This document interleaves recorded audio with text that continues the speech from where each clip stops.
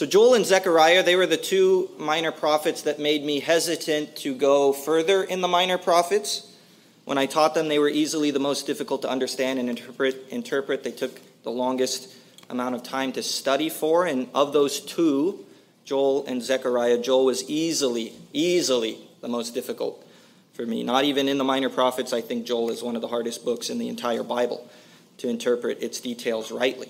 And I'm sure whenever I get around to doing an in-depth study of Ezekiel and the temple in the last chapters, that will trump Joel. But man, Joel is tough. And it's tough first because the day of the Lord is the major theme of the book. It gets the most object. It's the object of attention in the book. And that's a whole can of worms in and of itself. Timing, what is it? What is it going to accomplish? All those things. Second, though, wrapped up in that, Joel wraps up and discusses in the same breath a recent event in Judah's history with Judah's future, but our past as well as our future. If you didn't catch that and that was confusing, welcome to my world. In one event, he describes and points to at least 3 different time periods, if not more. And so you have to unravel that. What's he talking about? How do we apply this to then? How do we apply it to now? How do we apply it to then but not quite then?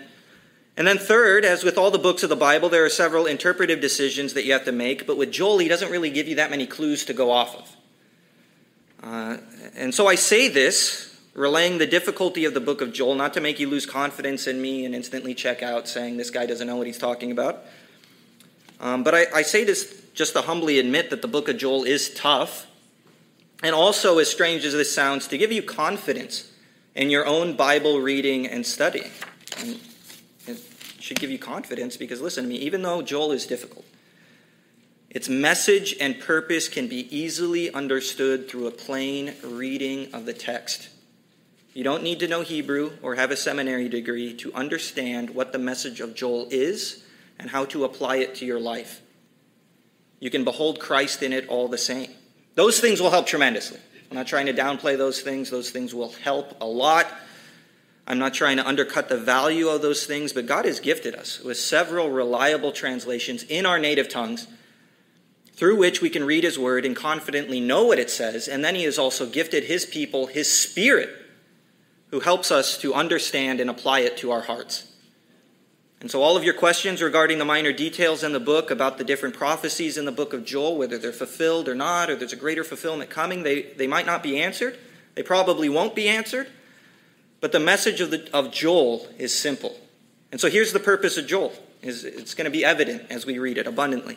The book of Joel was written to cause its hearers to repent and turn to the Lord before the day of the Lord comes upon them. And I'll say that again. The book of Joel was written to cause its hearers to repent and turn to the Lord before the day of the Lord comes upon them.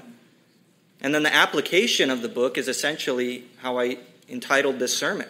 Call on the name of Jesus, and you will be saved from the destruction that the day of the Lord will bring. Call on the name of Jesus, and you will be saved from the destruction that the day of the Lord will bring. All right, well, I think that was record time for sermon at CBC. We can all go home now. Now we have the task of being Bereans and seeing if the text actually reflects what I just said and is true. And so the purpose, that statement that's written to cause its hearers to repent and turn to the Lord before the day of the Lord comes, is reflected in the outline I gave you. The coming day of the Lord, as I said, is the central theme of the book of Joel. And so that's what we're going to be talking about as we go through it. However, there is a structure thing I want to point your attention to before we actually get into the book itself. Joel does this type of thing when he's talking. He begins chapter 1 describing the after effects of this event that has occurred, and then the purpose of the event. And then in chapter 2, he sort of travels back in time, sort of speaks figuratively, and talks about when that event first occurred. So before all the destruction, and just the terrifying nature of the event itself. And then he talks about the purpose, which is the exact same purpose of the event. And so why does he do this? Well, it's almost like he's driving a point into the Judeans' heads about their need to repent before greater judgment comes. Oh, wait, that's exactly what he's doing. And so he's doing this for emphasis, is repeating himself. And so I just wanted to put that out there first so that you don't think I'm repeating myself later. I am repeating myself later, but that's the point. And so now let's go to the text itself for time. Since we only have 7 or 8 hours, I won't read through the whole book, but we will read these first 4 verses and many of the verses afterwards. The word of the Lord came to Joel, the son of Pethuel. Hear this, you elders. Give ear, all inhabitants of the land. Has such a thing happened in your days, or in the days of your fathers? Tell your children of it, and let your children tell their children, and their children to another generation. What the cutting locust left, the swarming locust has eaten. What the swarming locust left, the hopping locust has eaten. And what the hopping locust left, the destroying locust has eaten. And so just in these first 4 verses, right off the bat, we have to make 2 giant decisions that's going to affect our reading of the text. And I think these are 2 of the biggest hurdles in the book outside of the can of worms that the day of the Lord is. But when we get past them, it'll be smooth running till the end of chapter 2. And the third biggest hurdle, which is that prophecy about the coming of the Spirit. And so these 2 decisions that we have to make is first determining the timing and the audience of the book of Joel. And then if Joel is describing real locusts or if they are a metaphor for something else. Unlike many of the minor prophets, Joel doesn't tell us what kings were reigning during his ministry. And so dating the book can be a little difficult. There's a lot of different theories. And so because of this and the destruction that's described in the book, some take Joel to be a late prophet. And by late, I mean late. I'm talking post-exile. And after the destruction of Jerusalem in 586 BC. That's obviously going to color how one interprets the locust invasion that is described in the book, as well as its purpose. I found that those who take Joel to be a later prophet seem to also lean toward the locust not being real, but being a metaphor probably for the Babylonian army. That's not the view I take for several reasons. First, Joel is placed very early in the ordering of the minor prophets. He's second, which are placed chronologically, assuming, of course, that Joel is an early book and an early prophet. That's circumstantial, but I do think it holds weight. The people who compiled the Bible did so purposefully. Second, the stronger evidence of him being early within Joel, in chapter 1, verse 16, chapter 2, verse 17, for instance, he talks about the temple and the priesthood, as if those things are still around, that they haven't been destroyed or are husks of their former selves. That would clearly point to an early date. And then thirdly, Amos seems to quote Joel twice. And if he does, then we know that Joel had to have come before Amos, who we know is an early prophet, because he tells us what kings were reigning during his ministry. And so that's what I take. Joel, he's an early prophet, called by God sometime before 760 BC, so one of the very earliest. Was around the time Amos was called, 760, so sometime before that. And he is describing, and he's sent to Jerusalem, or near it, he's sent to Judea, after a major destructive event had occurred in the land. And this event totaled Judah.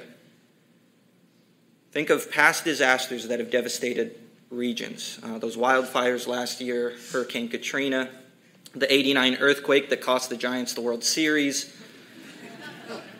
Though those events cause mass destruction, panic, loss of life, heartbreak, the one described in Joel is a level above. Think more on the lines of post-World War II Europe, where towns are just burning husks, or a better parallel would be the Dust Bowl of the 20s that just rocked the country, where there was no food, where farmland was just dust and dirt. This destruction is on that level. And it was caused by literal locusts. They are not a metaphor. They are pointing to something greater beyond them and after them, but they were an actual locust swarm that has invaded Judah and devastated it. Though Joel uses fantastical imagery to describe their invasion, the locusts were nonetheless real. Yes, they are called a nation. They are likened to horses and chariots, but that's the point Joel is making. They are like those things because God is using them to point to those things that are coming in the future. But the locusts in Joel are locusts. And they descended upon Judah on a scale that is hard to comprehend because there were so many of them that they blocked out the sun and the moon and the stars, and they shook the earth. I don't know how many locusts that takes, but it's a lot.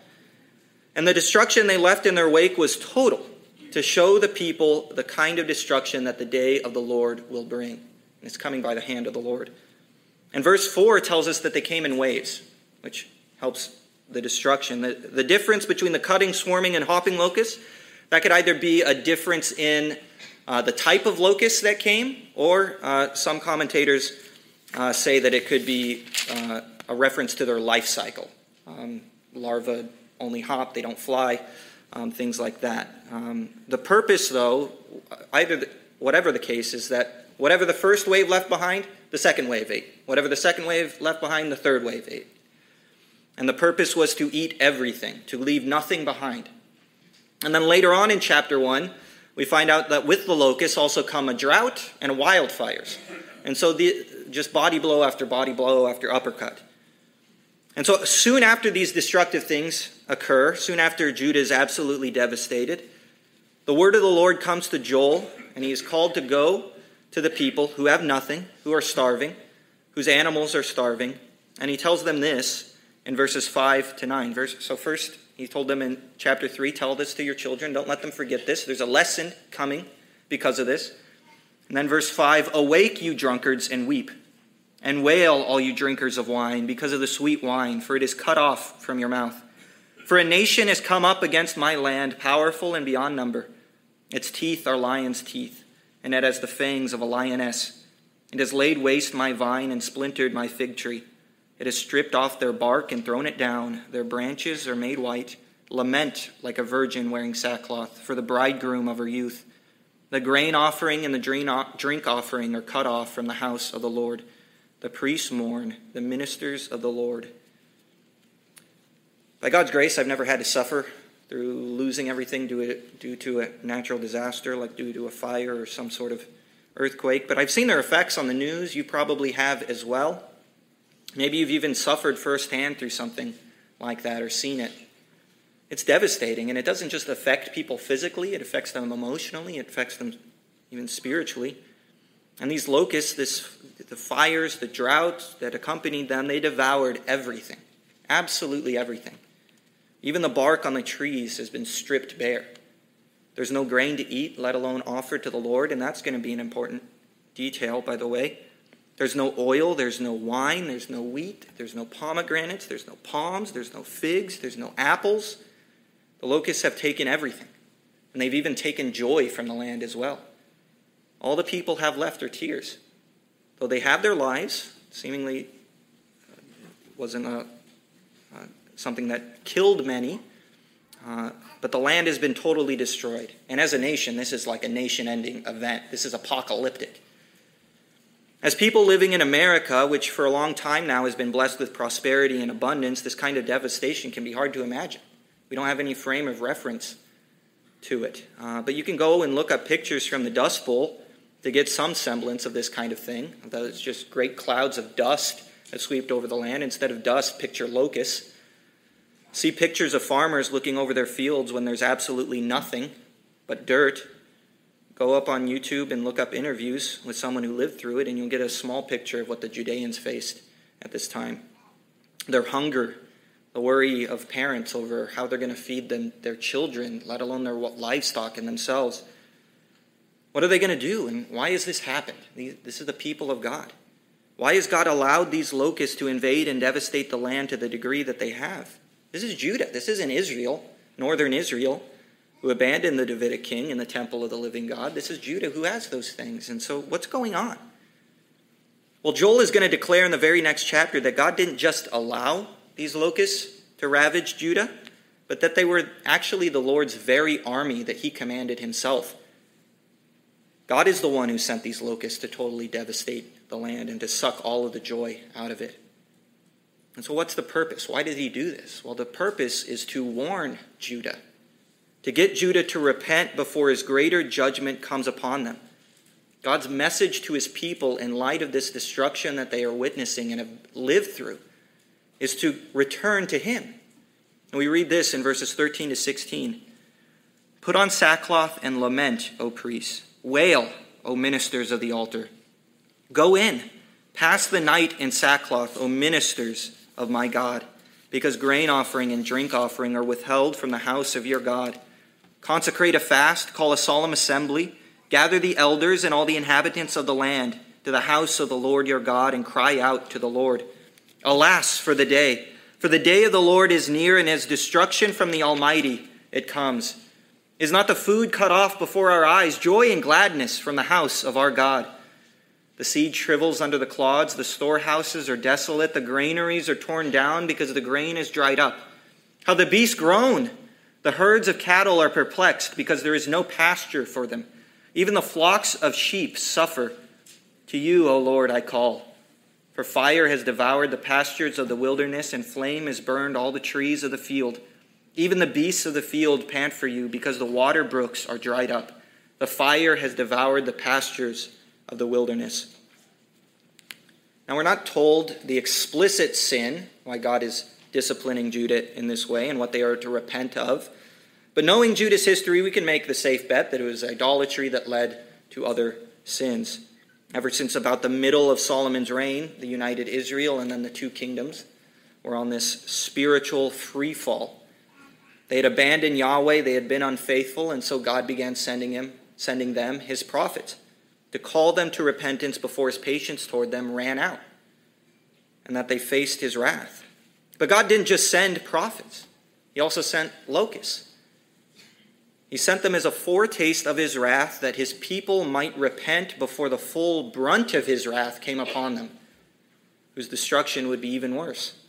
Joel gives them a first hint of this ominous day of the Lord that's near, and the purpose of this hint is to cause the people to repent, to turn back to their God. The priests, the spiritual leaders of the people, are to put on sackcloth and lament and fast. Mourn over the fact that there aren't any resources available to offer sacrifices to God. But this is the Old Testament. How are they supposed to repent and call out to God without the sacrificial system? This was what they had to call out to God to. This is what they had to commune with God and to worship him and to speak with him. What are they going to do without the sacrifices?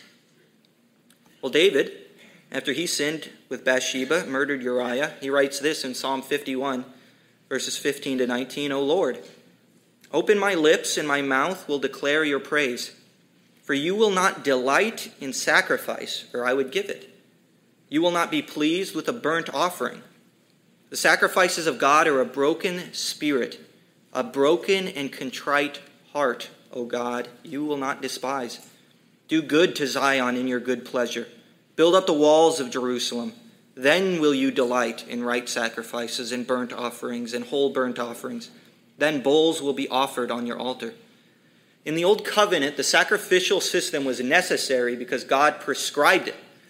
But it wasn't the sacrifices themselves that led to the people's sins being covered through the sacrifices.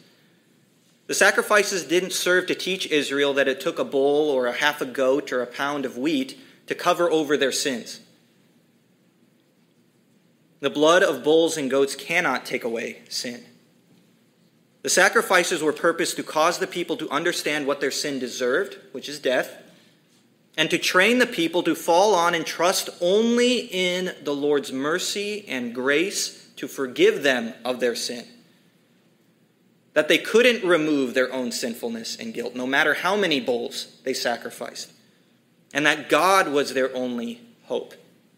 The true sacrifice was the faith that God would provide the ultimate means of their salvation and forgiveness.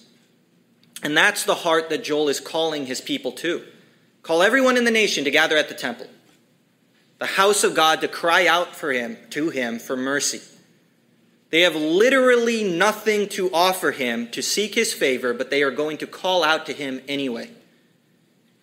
This is what God is driving them to realize in the locusts, why the locusts came this heavily against the land, to devour everything. And in the warning here is that there is a greater day of judgment coming. And so he's telling the people, you have nothing in your hands to offer me. But if you call out to me in simple faith, you will be saved. Turn before the day of the Lord, which is near, comes. Turn and be saved from the total destruction that it brings, which is greater than the devastation that you face now. You guys escaped with your lives with the locusts. You will not when I come. Now, so far, Joel has just described the result of this invasion. He's standing with his people. He's looking out at this complete destruction. He's calling out to the Lord for help. And he's hinted that there is something worse on the horizon if they don't repent. And now in chapter 2, he's going to bring the people back to that day, the day when the locusts came, to that terrifying and disastrous day. And he's going to say, remember that. Don't let that fear escape your memory. Remember it, because that's what the day of the Lord is going to be like. And so he says in chapter 2, blow a trumpet in Zion, sound an alarm on my holy mountain, let all the inhabitants of the land tremble. For the day of the Lord is coming, it is near, a day of darkness and gloom, a day of clouds and thick darkness. Get the warning out to everybody. Blow a trumpet. Let everybody hear. This is not a good day. This is a day of warning, of judgment, of terrifying fear.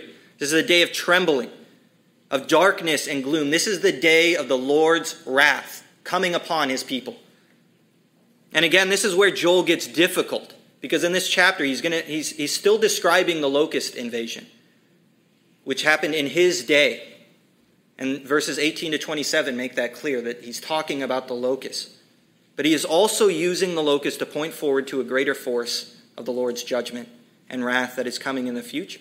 And that's clear in the language, how some of the things clearly haven't happened yet, that something worse is coming. A force even more terrifying than what we read in verses 2 to 11.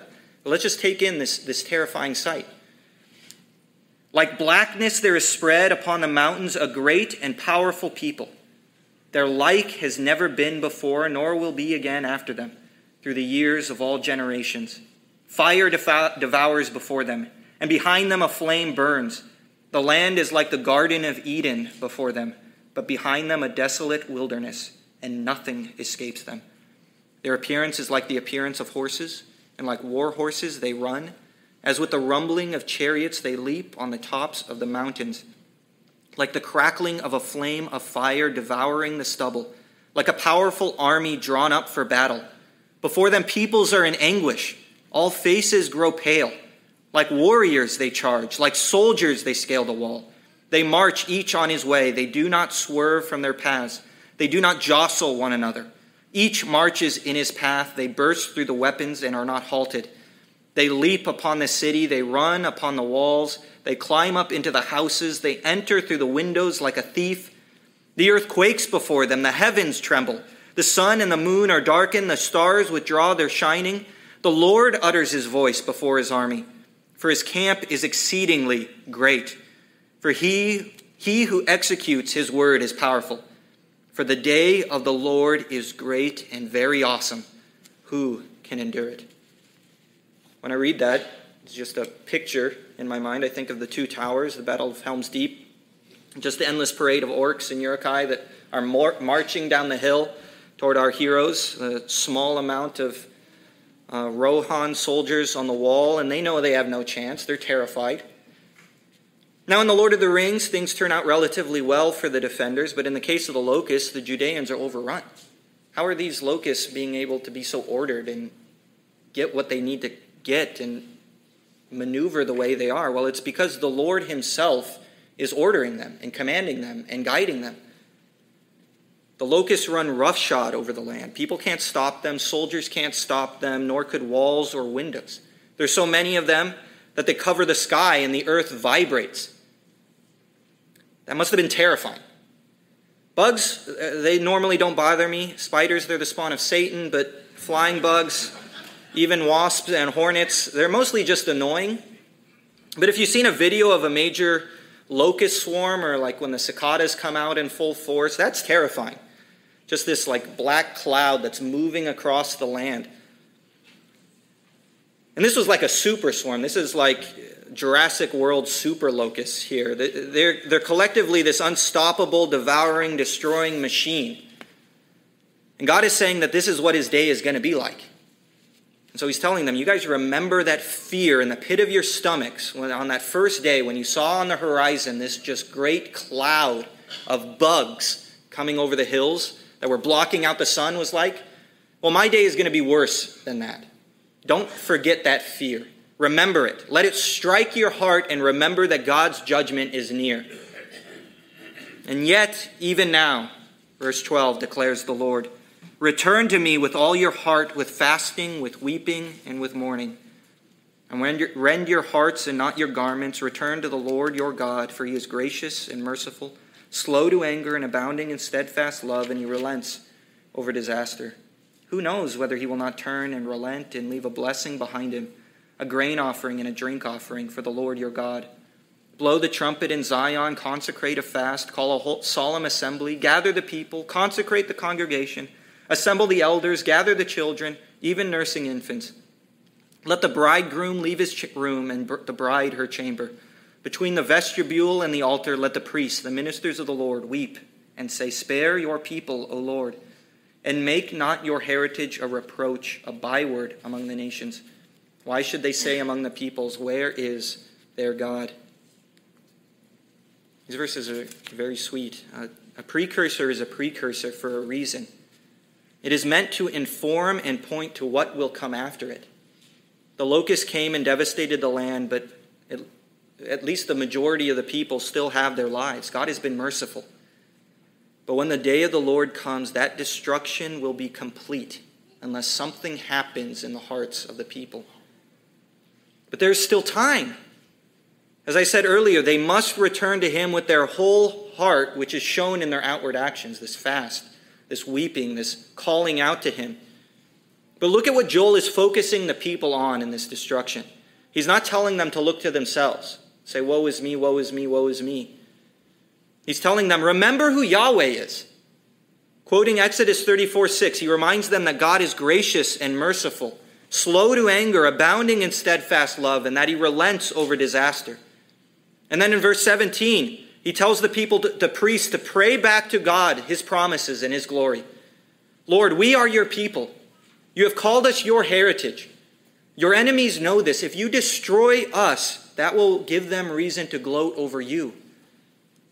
Now, this isn't a manipulation of God, in a sort of, you're kind of stuck with this, God. You chose us, so save us so that you aren't defamed. If they destroy us, it'll make you look bad, so come on. We know you're going to save us. No, this is a humble prayer. What this prayer represents is the people's concern for the Lord's glory first, recognizing that in it, in his glorification, is their salvation. They are saying, Lord, for your sake, save us. It's a recognition of the Lord's greatness and what their sin deserves. It's saying, Lord, we do not deserve to be saved. Don't save us because of us. Don't let that be your reason to save us. We deserve to be crushed under your holy heel, but for the sake of your name and according to your steadfast love and irrevocable promises, please save us. And so the people in Joel's day, they do this. They repent. They turn. This generation learned the lesson of the locusts. And look at the result in verses 18 to 27. Then the Lord became jealous for his land and had pity on his people. The Lord answered and said to his people, behold, I am sending to you grain, wine, and oil, and you will be satisfied. And I will no more make you a reproach among the nations. I will remove the northerner far from you and drive him into a parched land and desolate land, his vanguard into the eastern sea and his rear guard into the western sea. The stench and foul smell of him will rise, for he has done great things. Fear not, O land, be glad and rejoice, for the Lord has done great things. Fear not, you beasts of the field, for the pastures of the wilderness are green. The tree bears its fruit, the fig tree and vine give their full yield. Be glad, O children of Zion, and rejoice in the Lord your God, for he has given the early rain for your vindication. He has poured down for you abundant rain, the early and the latter rain as before. The threshing floors shall be full of grain, the vats shall overflow with wine and oil.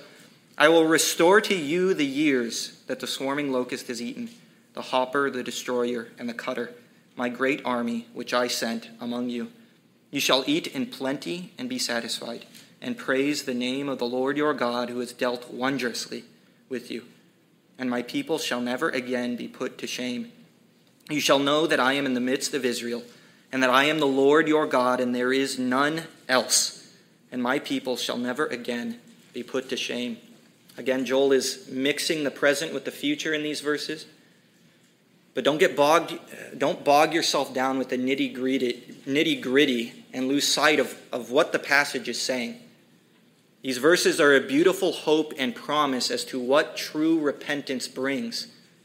The people respond rightly to the Lord's warning. They turn to him full of faith, and with their whole hearts, they view their salvation from the right perspective, which is for the glory of God first.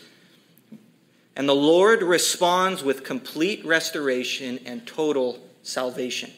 What was destroyed is rebuilt. What was taken is restored. Everything that the locust took will be miraculously given back. The nation will not collapse. The nation will not end. But in fact, they have a glorious future where God will be in their midst, and they will never be put to shame again. Clearly, that didn't happen in Joel's day because the exile is still coming. He's pointing forward. That is still future. But there is coming a day when Israel will once again repent. They will turn to Christ, and this will be completely fulfilled, what we just read. And they will dwell in the land in peace with their God and Savior. And so the message of Joel to his people is don't wander away from Yahweh again. Sadly, Judah didn't listen, and they would face another precursor to the day of the Lord, which is the exile, which was worse than the locust, but even that was merely just a foretaste of the greater day of the Lord that was to come. But this day that God tells his people is coming, and that they should fear, is also surprisingly a day that's going to be preceded by an age that will be characterized by the giving of his Spirit. And to say that it's merely a precursor, though, is not quite right, because what is described in the last verses of chapter 2 is wrapped up in that day as well, but it also precedes it. Did I mention that the book of Joel is difficult? Joel 2:28-32 is the most famous part of the book of Joel, and that's because Peter quotes it at Pentecost, and then also because Paul quotes it, as Derek just read for us in Romans. We'll get to those uses of this passage in a little bit, but first let's just walk through it in its original context, get through the rest of Joel, because once we do that and we understand that, I think understanding Peter's use of it as well as Paul's will make a whole lot more sense. And so let's look at this wonderful promise.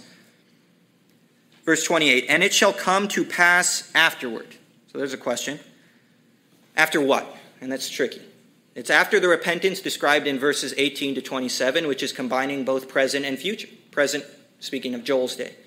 And so verses 28-32 is describing a period that happens after the repentance and restoration that occurred during Joel's day, but before the final day of the Lord, though it will also occur again in Israel's future. And so there's two future, one present. Again, this book is difficult. Again, though, we can't let ourselves get bogged down with trying to smooth everything out in regard to timing and the like to the detriment of losing what it's saying. And it shall come to pass afterward that I will pour out my Spirit on all flesh. Your sons and your daughters shall prophesy. Your old men shall dream dreams, and your young men shall see visions. Even on the male and female servants in those days I will pour out my Spirit. And I will show wonders in the heavens and on the earth, blood and fire and columns of smoke. The sun shall be turned to darkness and the moon to blood before the great and awesome day of the Lord comes. And it shall come to pass that everyone who calls on the name of the Lord shall be saved.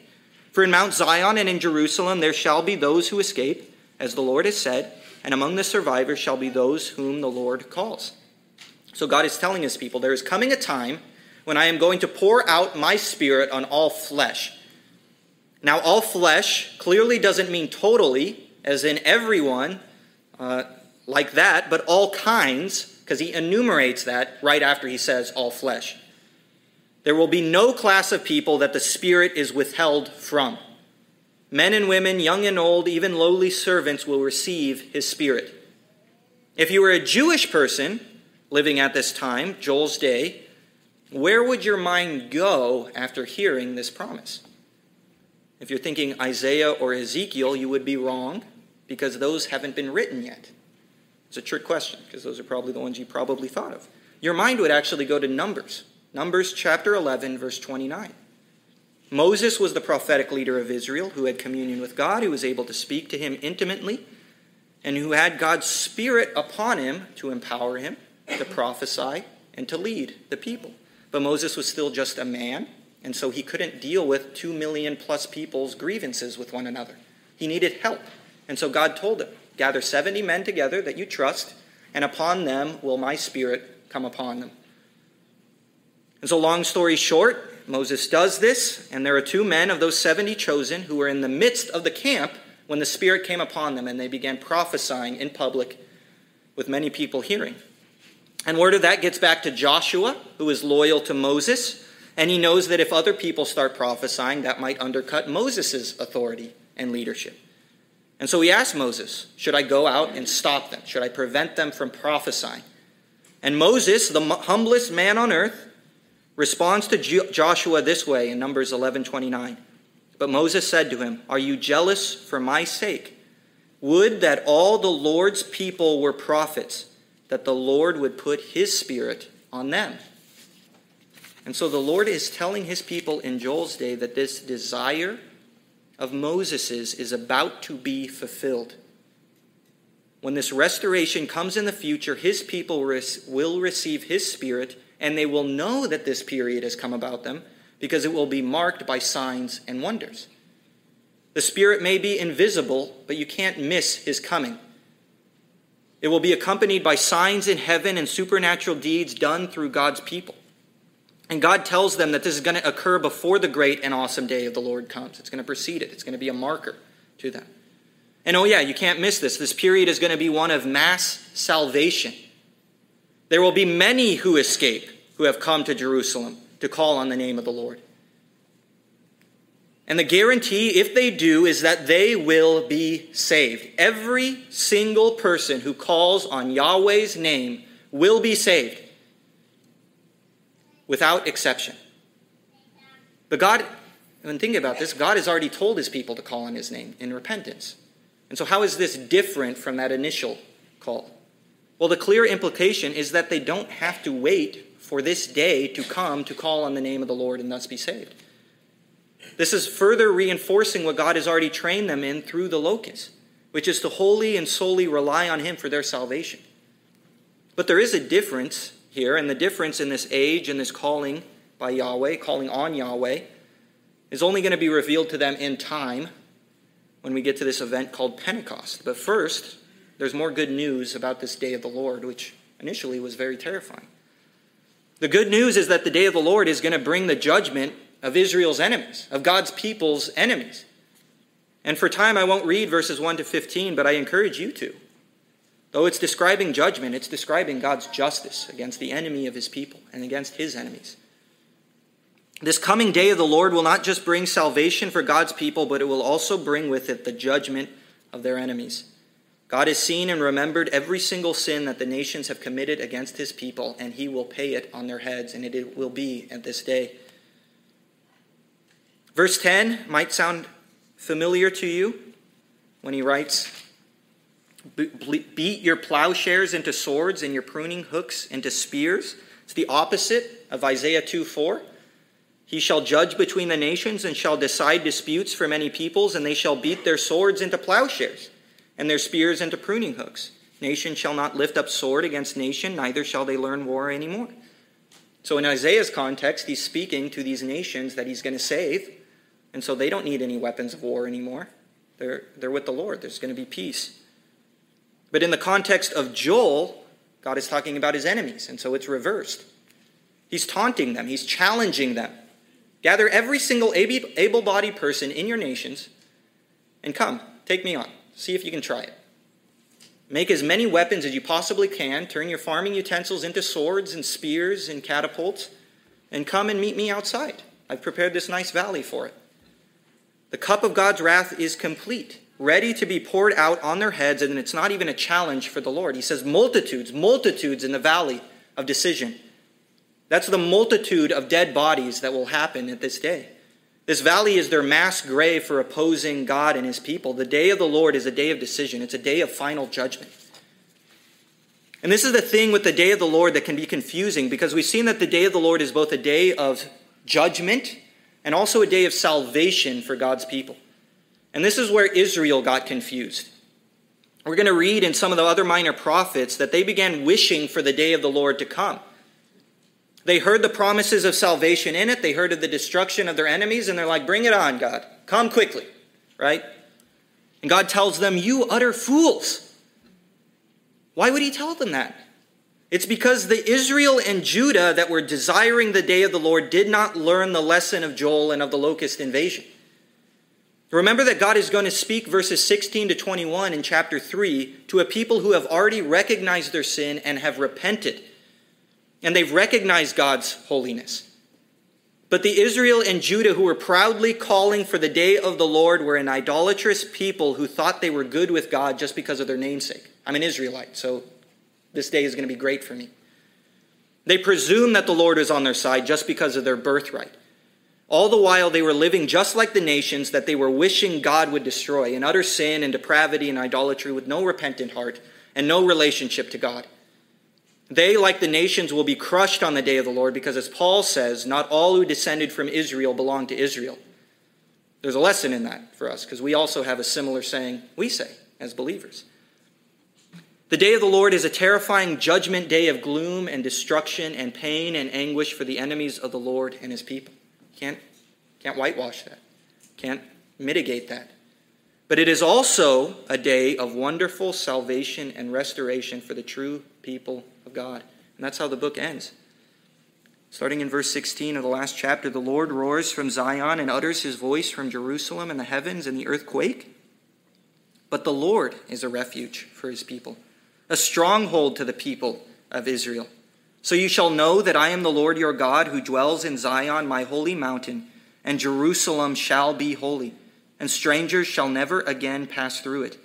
And in that day the mountains shall drip sweet wine, and the hills shall flow with milk, and all the stream beds of Judah shall flow with water, and a fountain shall come forth from the house of the Lord and water the valley of Shittim. Egypt shall become a desolation, and Edom a desolate wilderness for the violence done to the people of Judah, because they have shed innocent blood in their land. But Judah shall be inhabited forever, and Jerusalem to all generations. I will avenge their blood. Blood I have not avenged, for the Lord dwells in Zion. This is clearly yet future, but it is as sure as the judgment that is coming upon God's enemies. Judah will be inhabited forever, first in the millennial kingdom, and then on the new earth. Yahweh will dwell in Zion with his people. They will return and look on the one whom they pierced and fall back under the kingly line of David. And so what a tremendous hope and future for a people who at the start of this book are looking out at a barren wasteland after their nation was destroyed in this apocalyptic locust invasion. And so now let's close our time with Peter and Paul's use of Joel, chapter 2, verse 28 to 32. We've seen it in its immediate context, how the Judeans in Joel's time would have understood its promise of the fulfillment of Moses' prophecy of a day when all his people, all of God's people, would have his Spirit. But who are God's people, and when will this day come? Is it already fulfilled? Is it not? Well, the book of Joel and its promises aren't just for Judah. They don't just apply to Judah. They also apply to every believer in this room, Jew and Gentile alike.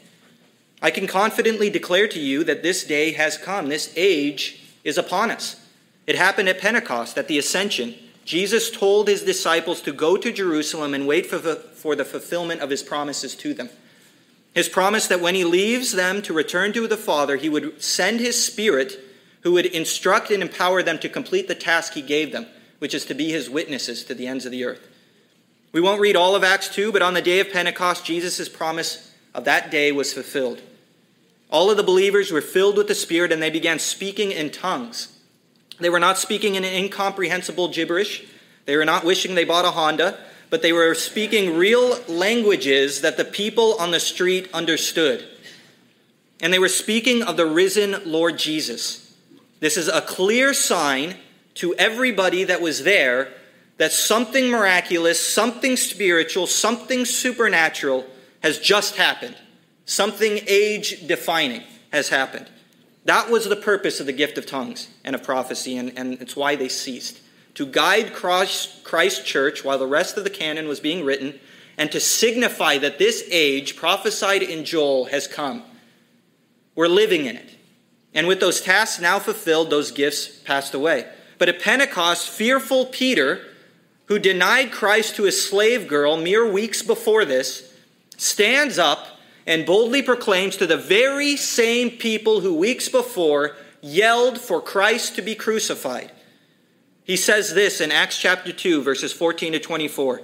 But Peter, standing with the 11, lifted up his voice and addressed them. Men of Judah and all who dwell in Jerusalem, let this be known to you and give ear to my words. For these people are not drunk as you suppose, since it is only the third hour of the day. But this is what was uttered through the prophet Joel. And in the last days it shall be, God declares, that I will pour out my spirit on all flesh, and on your sons and your daughters, and your sons and your daughters shall prophesy, and your young men shall see visions, and your old men shall dream dreams. Even my male servants and female servants, in those days I will pour out my spirit, and they shall prophesy. And I will show wonders in the heavens above, and signs on the earth below, blood and fire and vapor and smoke. The sun shall be turned to darkness and the moon to blood before the day of the Lord comes, the great and magnificent day. And it shall come to pass that everyone who calls upon the name of the Lord shall be saved. And what's his name? Peter continues, Men of Israel, hear these words. Jesus of Nazareth, a man attested to you by God with mighty works and wonders and signs that God did through him in your midst, as you yourselves know. This Jesus, delivered up according to the definite plan and foreknowledge of God, you crucified and killed by the hands of lawless men. God raised him up, loosing the pains of death, because it was not possible for him to be held by it. Now, I haven't looked outside in a little bit, but I can see sunlight coming through the windows, and so I don't think the sun has turned to darkness yet, nor has the moon turned to blood. And so clearly, there are still some signs that are yet to come to signify the day of the Lord being here fully, which I believe is going to come with ethnic Israel's repentance and restoration. But Peter is clearly saying to his hearers that this age of the Spirit and of salvation has come. He's saying this is fulfilled. You are witnessing it.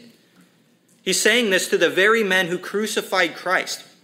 Men who now hear that this Jesus whom they crucified was risen by God and is the very Lord they need to call on for salvation.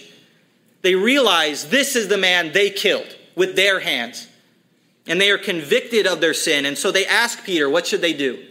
What can we do? We killed him. We killed the God of life. And Peter doesn't tell them, well, too bad. You killed the king that kind of is seen poorly in the kingdom. Good luck. No, he tells them in verses 38 and 39, repent and be baptized, every one of you, in the name of Jesus Christ for the forgiveness of your sins, and you will receive the gift of the Holy Spirit. For the promise is for you and for your children and for all who are far off, everyone whom the Lord our God calls to himself. He tells them, repent and be baptized. Call on the name of Jesus and you will be saved. If the people who literally crucified Christ could be saved, the promise in Joel is as inclusive as it could possibly be. The gospel message of Christ, that he died for sinners, that he rose in victory, that if you turn from your sin and trust solely in him for the forgiveness of your sins, is for absolutely everyone on the planet. Jesus is the Yahweh of Joel 2:32. The all flesh, though, in Joel 2:28, as it was not universal in its original context, is also not universal in this context. The flesh refers to the flesh of all kinds of people. Paul in Romans 10, 9 through 13, which Derek read earlier, if you confess with your mouth that Jesus is Lord and believe in your heart that God raised him from the dead, you will be saved. For with the heart one believes and is justified, and with the mouth one confesses and is saved. For the scripture says, everyone who believes in him will not be put to shame. For there is no distinction between Jew and Greek. For the same Lord is Lord of all, bestowing the riches, his riches, on all who call on him. For everyone who calls on the name of the Lord will be saved. Salvation is not universal. Not everyone is saved. Not everyone is spared the destruction of the day of the Lord. The gospel call is universal, though. But salvation is not. Everyone hearing this message, whether you're here in the worship center or in the fellowship hall, or you're watching this on YouTube weeks later, if you call on the name of the Lord, Jesus Christ, you will be saved. They will be saved from the wrath coming on the day of the Lord when Jesus Christ returns to finally defeat his enemies and crush the serpent under his heel. But you must call on his name. What does it mean then to call? Does it mean that you just simply say, Jesus, save me, and then that's it? It does not mean that. It does not mean that you just say the name of Jesus and you're saved. It does not mean that you make a single prayer when you're 10 and then live your life as you did before and you're saved. It does not mean that because you were born into a Christian household that you are saved. That was the foolishness of Israel. To call on Jesus means that you have understood your guilt before a holy God and that you have nothing to offer him beside your guilt.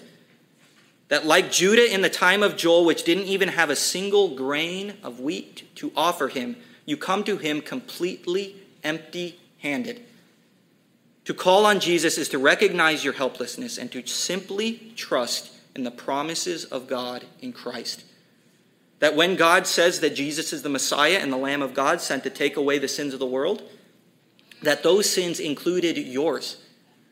To trust that Christ's death completely and totally and finally absorbed God's holy and just wrath against you, and that he has clothed you with Jesus' perfect righteousness.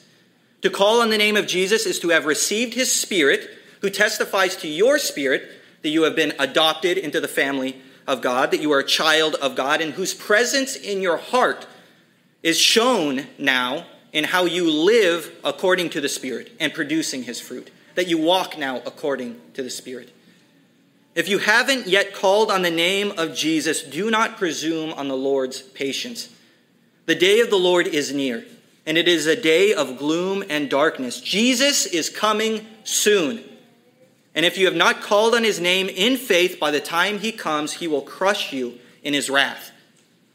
But the offer is there. Call on him and you will be saved. Be baptized and join his body, his church, in the mission that he's given them to be a witness to him. And if you have called on him already and are now expectantly awaiting the day of the Lord, which is right to do, come, Lord Jesus, come, which will be a day of complete restoration and salvation, then listen to Paul's exhortation after he quotes Joel 2:32 in Romans chapter 10, verses 14 to 17. What are we to do with this information, having already called on his name? He says, how then will they call on him in whom they have not believed? And how are they to believe in him of whom they have never heard? And how are they to hear without someone preaching? And how are they to preach unless they are sent? As it is written, how beautiful are the feet of those who preach the good news. But they have not all obeyed the gospel. For Isaiah says, Lord, who has believed what he has heard from us? So faith comes from hearing, and hearing through the word of Christ. They must hear the name of Christ to be saved. They must hear the gospel preached to call on his name. And therefore our task is to go. Like Joel and Peter and Paul, go and proclaim the salvation that is only found in the name of Jesus Christ. Tell everyone that you meet of the judgment that is coming, but most importantly, tell them of Jesus, the risen Lord, who is willing and able to save them from it. Let's pray. Gracious and heavenly Father, merciful God, abounding in steadfast love, and who relents from disaster, we thank you for this warning in Joel of this coming day of the Lord. Though we weren't there to witness this invasion by locusts, Lord, let its destruction strike us with fear all the same. Cause us to fear your holy name and to call out on the means of salvation that you have provided, the means of your Son, Jesus, who died in our place, Lord, if we have called on him, who died for sinners, and whose righteousness is available and able to cover all of our sins. Help us to call on him in simple faith, Lord. Anybody in this room and abroad who has not yet called on him, Lord, cause them to flee and turn to you in Christ. And help us who have called on him, Lord, who are filled with your Spirit, who have been gifted in many ways to build up your body. Help us to be bold witnesses of that truth, Lord, knowing that the day is coming soon and that all those who have not called on Christ will face that destruction in chapter 1 and 2. Help us, Lord, to love our neighbors through proclaiming the gospel. Help us to love you, for you commanded us to tell everyone of your Son. Help us, Lord, in all these things we pray. In your Son's name, amen. Thank you for listening. For more information about Creekside Bible Church, please visit our website at creeksidebiblechurch.com.